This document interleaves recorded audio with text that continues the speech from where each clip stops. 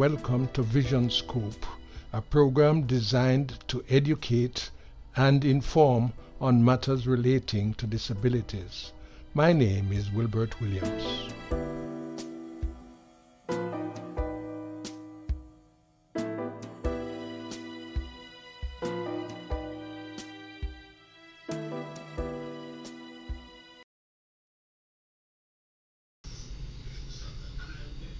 Today, I'm pleased to present episode 201 in the series Vision Scope. It has been a pleasure preparing these episodes and publishing them for you, and I trust that you have found them to be interesting, informative, and in some instances educational. We will continue with the program for some time to come, but you will understand that eventually I will have to bring this series to a close. Nevertheless, we continue. And today we have another very special guest. He is Dr. Cedric Fletcher. Dr. Fletcher is originally a graduate of the Salvation Army School for the Blind in Kingston, Jamaica. He then went through high school here in Jamaica and eventually went to the University of the West Indies and taught for some time in Jamaica. Then he migrated to the United States, where he eventually ended up with a doctorate in education. Dr. Fletcher has a very exciting story, and I know you're going to enjoy it. So sit back, relax, and enjoy this episode. Our next guest is Dr. Cedric Fletcher. Dr. Fletcher is an educator out of Philadelphia, and he is with us. Cedric, glad you could join us, man. Yes, Wilbert. Glad to be on the program. Yes, sorry for the delay and all of that, but you know how things are. It's better late than never. Yes. Cedric, tell us a little bit about yourself, because I know you and I went to the same school, although I went there ahead of you, so you are junior to me. But tell our listeners a little bit about. I think when I went there, you were probably about to leave. I went there in 1965 as a young. I had gone already. I was in England then. Yes. But I thought I would usually see you just like visit, but not. Yes. I used to visit regularly to motivate students. Right. So I went there from I was 5, and I had a visual disability in one eye and could see good from the other, but my parents thought it was best that I go to a school, just in case. Mm-hmm. And it worked out. Mm-hmm. So you introduced me as an educator in Philadelphia. Yes, but I was an educator in Jamaica as well. Tell us a little bit about your development. Having reached the school for the blind, what happened? I learned one of the things. I learned to read Braille, and I learned to read print at the same time because I could see from one eye. Yeah. And I learned Braille. So learning both of them helped me to read a wide variety of books. Plus, because I could see a lot of the students who were going high school and colleges at the old school then, like Miss Tony Edwards, and some of the other people. They would ask me to read these big books, and I would sit and read and read, and you know, somehow it gave me a knowledge of words, how to read words and start to understand words, and so I started to understand the text after a while, and the literature was above my cognition at that time, my comprehension, but it exposed me to the type of language that helped somebody to read, and I think that helped me. So in my kindness, it really helped, and I didn't realize it. Is when I reflect, I realize, I usually read a lot, and when I could have been playing. So that desire to read for other people helped you. Yes, yes, unwittingly I did know, because I was saying, boy, these people are robbing me of my time to go play cricket and football. Yeah, unwittingly it was helping me. It paid off.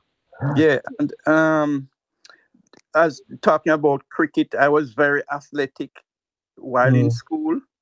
Actually, when like 16, the school for the blind went out on a meet.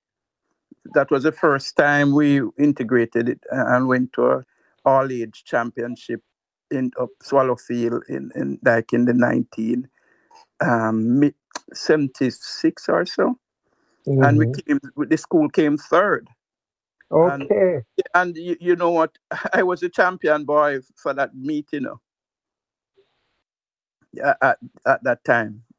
Right now, there's a trophy with my name in that cabinet in the middle of the foyer at the Assembly Hall. Oh, that.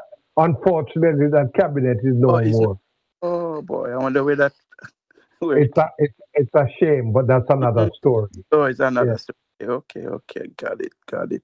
Yes, and in my time, JC's, there are three other students and myself who we were the first students who got 8 JC subject one time. It included Sydney, Henry Robinson, and myself. And then we did well. Henry, Robinson, and Sydney Thorpe, they were in music. And I was a little young to graduate, so they sent me on to Calabar. So you went to Calabar. You went to Calabar High. Yes, in the integration. What was it like? What was it like at Calabar for you? Yes, Desmond Bryan was a forerunner to me. So everybody tell me, Mr. Brian Desmond did so good in the GC. It was in those days. So I had a big boot to fill. But I was able to get 5 GCE, which allowed me to go to Teachers College. So from Calabar, you went to Teachers College. Which college did you go to in Jamaica? Which Teachers College? I went to Sam Sharp Teachers College in Montego Bay, because at that time a lot of blind candidates were going to the MICO. But the principal, Mr. Wicks, at time said they needed to spread out, because MICO could take so much and no more blind people at one time. And there were a number of, the academic standards of the school was rising. So, and there were more and more of us. So myself and a student who got, he was a student, he was a pre-trained teacher, Hickswell Douglas, who was working there. He got blind as an adult. So he was recruited. Hickswell has been on this program before. Yeah. So Hickswell and I were roommates and our best friends still. Yeah. So, we went to college together, and we did interview, and we did everything that was expected, like anybody else. We had to, at Sam Sharp, they had a farm, they had everything. When we were being recruited, we had to do everything. I remember when we returned It was a big shout, oh, the blind one, them a come. Yeah, it was a, we say, then greet to you, and, it was Yes. thing. And we, Hickswell and I had a lot of leadership skills, and I was in charge of like music, putting music together. That is with the students, not at not the teachers level, but within our groups. And Hickswell was the first year president of the college. Yes, but then we took a seat back and said, we came here to study and make sure we pass, our courses. And so both of us left with first class honors. Okay. And Hickswell stayed in Mobay, and I went to Spanish Town. So you went to Spanish Town to teach? Yes, at Horizon Park, all age. Yes, and you taught there for some time? Yeah, I lived and worked there for like 10 years. And during that time, Cedric, yes, you and I again crossed paths because at that time we were forming the Old Students Association, the alumni group. Exactly. And you were part of that development. Yeah, because so we worked together for some time. Yes, you guys say you wanted some fresh mind with not just the old heads, but fresh young people to, give ideas and work together. And that was good of you. That was good of you all to include everybody. Yes. So you came and joined us, and we worked for a while. But having left Spanish Town, Cedric, having left, where did you go next? From there, I attempted to go to University of the Wendy's 4 years after, and they said, you can't just leave Teachers College and be a teacher in 4 years. I expect to be a university student, man. You have to do 10 years. That's a long time. Yeah. That was too long. And then you had to be a principal, or those were the courses. And an opportunity came. Yes. You go straight as you leave college. You're going straight in it as long as you have the prerequisite skills. Yes. So what did you do then? Yeah, I did learning management, managing learning disability at the Teachers College. It was a new course that was opening up. It was a lot of teachers who were in the field. There were a lot of challenges how to help these children who have learning problems and not learning to read. So the university developed that course to help teachers who are in the field. And I got through to university that way. And eventually you migrated. Yes. After I left Teachers UWI, I went back to my alma mater. I went to Sam Sharp, and I'll be a lecturer there for 5 years. So I was and I worked and do everything that other lecturers do, and also was the board rep for the staff at Sam Sharp Teachers College. Yeah. Then I migrated to USFA to Philadelphia, and I went straight into a job, and the people say, "Boy, you're lucky," because a lot of people here and there walking and teaching. And I left with a master's when I left Jamaica, but it was in collaboration with Sam Sharp Teachers College and Connecticut. So I had an American degree. Yeah. So you were well placed. You were well placed. Yes, and it was educational leadership I did. What was the transition like? Cultural transition from wow, it was a big culture shock, man. Culture shock, because being in the education system and Jamaica being firm, that firmness, you cannot exercise it like in Jamaica then. you speak too harshly to the children here, and they say you're causing trauma and all sort of thing to the, so all sort of stuff. So you had to modify. I had to modify how I approach how I approach teaching, how I speak to children, because then it was, in America it's the children first, then the adults second. In Jamaica is the adult first, children next. So you have to change that way of thinking.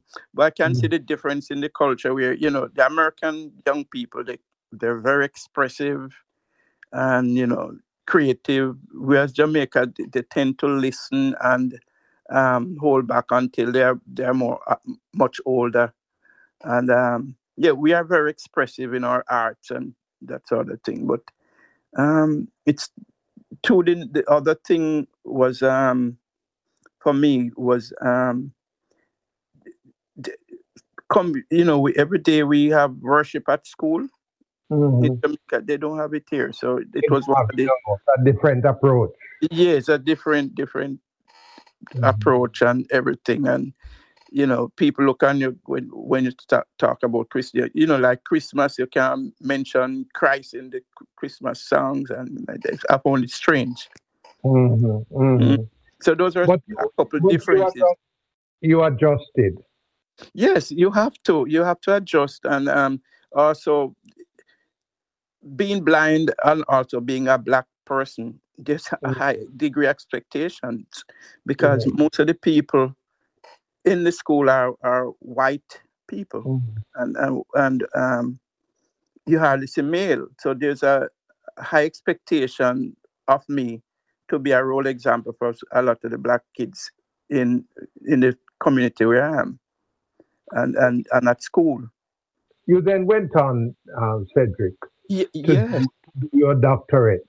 Yes, I went back to special education. That's where I started, and I went to Arcadia University in Glenside, Pennsylvania, and I did a doctorate in special education. It's a doctorate in education, and then my research was on how students with post-grad students, that's the older people, how they are accommodated and treated at the college level. And, you'd be surprised that, you think it's those are the students who had had more challenges at university than the ones who were leaving high school. And one of the main reasons is that because America has so much special ed laws, the young people from the 80s, 90s coming up were being prepared and given a lot of accommodation, but the university was behind in terms of that. And when most people, when they get blind or develop disabilities, tend to be older. And a lot of them are, when they were in college, they were able-bodied, sight, vision, hand, ear, because natural old age and accident. So those are the people who have trouble. Yes. Okay. Thank you. Yes. Tell me now, with that kind of exposure, looking back, what are the major differences between doing a doctorate or doing higher education, I should say then, in Jamaica compared to higher education in the United States? What are some of the major differences? The end product is about the same, but Jamaica tend to, you have to reach a certain standard, and they give a lot of exams, and it tend to be exclusionary to me, whereas the American system is more inclusionary. It's the onus is upon you to fail, not whereas Jamaica, you have to prove yourself before you can get the opportunity. All the way, at every level. Yes. Yeah, at every Yes. at every You have to prove yourself before you actually get in yeah. and continue to prove yourself throughout. Whereas, you are more relaxed, you have more time. If you even fail something, they give you another opportunity to do it over, to resubmit stuff. And um, they coming to university, they don't start, a lot of people can have their doctorate, and in Jamaica, I think there's a quota. It seems that probably it's my perception, but it seems as there's a quota to the amount of persons who leave in university, should have doctorates in Jamaica. But the end products are the same. That's a thing, but to reach it is different paths. We have to go through several more hoops to get Yeah, there. exactly, Mr. Will. Yeah, yes, man, yeah. And but just to look back, although the school, in terms of school for the blind we went to, we were not as exposed, to the society and being integrated early. But the preparation for life in terms of developing strength and character and going for your Second, goals. second to none. Yes, it's exemplary, and Yes. we know that people cared for us. We got sponsors to give us toys and things, and we had, we went out on trips, those land club trips, every year. So we felt that we're part of something. When we went out, we realized, boy, we should have learned to cook and know if we go date. Those things were missing. Yes. But the educational side and the social side, in terms of, self confidence, and so was embedded, Mhm. and What? that. Mhm. Tell me now, do you like to read? You must like to read to get to the Ye- doctorate level. You must have been Yes, reading that, right? yes, as I told you, my interest in reading started from that early time, and what I found in life, I switched from one genre to the other. And like 2 3 years, I'm interested in, adventure. Another 4 5 years, interested in history, and it went on like that till I'm more interested in philosophy and um, things that reflect life and truth and justice. That's it, sort of literature I read, Mhm. and Do you mhm. do you enjoy any special author? Who is your favorite author? One of my favorite authors is um is- he writes Mayor Casterbridge. Oh gosh, his name. He writes a lot. Gosh, his name don't want to come to my lips. Okay, It- but it- you have a favorite author. yeah, I love it. I read over his stories over and over. I know he write Mayor of Casterbridge. He write Far from the Maddening Crowd. I don't remember his name. Thomas Do you Hardy. love Thomas Hardy. Thomas Hardy? Do you love music? Oh yes, man. I don't think anybody from the school for the blind not gonna love music. We sing, we play music from we go to that school and don't stop. Um, um, I learned to.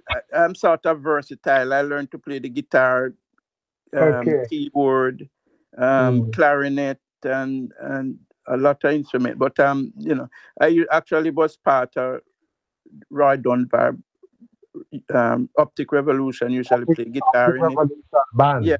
I was a guitarist at one stage, and Oh, but my best joy was to teach children music and take them to festival, and they would get a lot of gold medal. Initially, I wasn't getting. I had to learn the ropes, but after a while, I taught at Portsmouth Primary, and because of the music achievements, the musical Mm-hmm. achievements. They would call Mm-hmm. Portsmouth a prep school. It was a primary school because, a primary Okay. school, winning a lot of gold medals where the prep school, would normally win. Yeah. And yes, so I love teaching children music and going to festivals and let them perform. That's my best pleasure. Mm-hmm. Mm. So you would you say that if you were exiled on an island and you could take only one album, what album would you take? Um, That is always a difficult one yeah, for our guests, but I like to ask that question. yes. I love Bob Marley albums, Yeah. especially with mental slavery and those. I love Bob Marley albums because the music is good and then Pardon? yeah Yeah, and then go ahead. Yes, yeah. yes. So the music it has deep it has a good message, and then the music is good. So Hmm. yeah, so Okay, I so would stay with that album. One of you those. would you would take a Bob Marley Yes, album. album, right? All right. Um, and I know you're a family man. Yes, Uh, you you uh, you yes, lost your first wife, yes. Yeah, Doreen. We had Dorothy. two girls, and Doreen Mm, died. Um, she was at school for the blind as well, and mm, she died when those children were young. One was 3, and the other one was 7, 8. So I had to sort of mother father them. yes. Um, I So married. when you were coming up to the States, you took them with you. Yes, yes, Okay, yes, okay. You took them with you. yes. So they came up with me, and they adapted to the system, and they did well in school. Both of them are nurse, but one lives in Belgium and one lives um, here in Philadelphia. And Okay. they they both love music, played music. One played the clarinet, and the other played the violin and piano. So they, That is tutelage. yes, and then they reach a level that I didn't reach. So Yeah. yes, That, so and that, also spiritually I love a blended type of religious things. I go to a church called Unity. They print the daily word when I'm going to if I have to go to a service. That's what I love. I read scriptures terms yeah. of yeah. So family life is important, and also my in-laws and my brothers and sisters actually really it's 8 of us Mm. living in a like a 3 mile radius. Brothers, the last 8 children from Oh, yes with their family, so we have a big family support up here. so you really support one another Exactly. in this Right. transition and Right. Yes. living Right. in No. a different country. Yes. Right. No. My daughter is not so well. The older one, and her sister, that's my other daughter, is up there, and one of her cousins is donating stem cell to help her, and like my sister went up to help, and they're there Mm. helping, keeping the children in school and that sort of thing. So we support each other a lot. Very good family support. Yes, yes, it's important. Family support is important. Oh, absolutely. Hmm. We can't do it. Yes, and two, we learn that from school days because we have the family chat. We learn Yes. we support one another. I don't boast, but many times, many of my Jamaican brothers, I assist them in whatever way I can. Mhm. Yes, in a project or program, I'm always there contributing to it. Yeah. I think sometimes for many of us, blindness has been a blessing because many of us ended up with a lot more education than a lot of our siblings. Would you say that? When you look at people Yeah, overall? Yeah, my brothers and sisters said, Cedric, if you're not blind, you will reach where you're at. They say it. And they say true. They say it true because we not Yeah, get we they say we didn't get the opportunity that you got. You know? exactly. Yeah, Yeah. and then my mother would have a little special, like when I come home, she'll make sure I come back to school with the best pants, the best shirt, best Mm-hmm. shoes. You understand? Because Mm-hmm. I'm not there at home, so she was Yeah. giving what she could give me in terms of love that way. Because I didn't get that hugging up and that something like them. Mm-hmm. But Mm-hmm. yeah, so Compensated. right. So yeah, it was good, and you there was no resentment. You go country and they carry to the bush and everything, and and Yeah. but yes, Cedric, if yes, we're about to wrap up this yes, interview, but tell me, leave a parting motivational thought that our listeners can draw on. You can take the next 2 minutes or so and yeah, and and leave a motivational word. right. Um, if it is it's not what you have, but it's how you use what you have, and using what you have must benefit you, your Mm, family, and your community at large. All of us gain from the community, gain from our family, gain from our friends. So it's important that we should give back. We must return. It's a natural thing. We see it happens with the trees, the flowers. They give the fruits, the plants. They go back to the earth, and it comes back. mm, So mm, life expects us to do that, so we can mm. help one another and make the world a better place. And the more, what a lot of people don't realize, Cedric, is the more you give, is the more you get.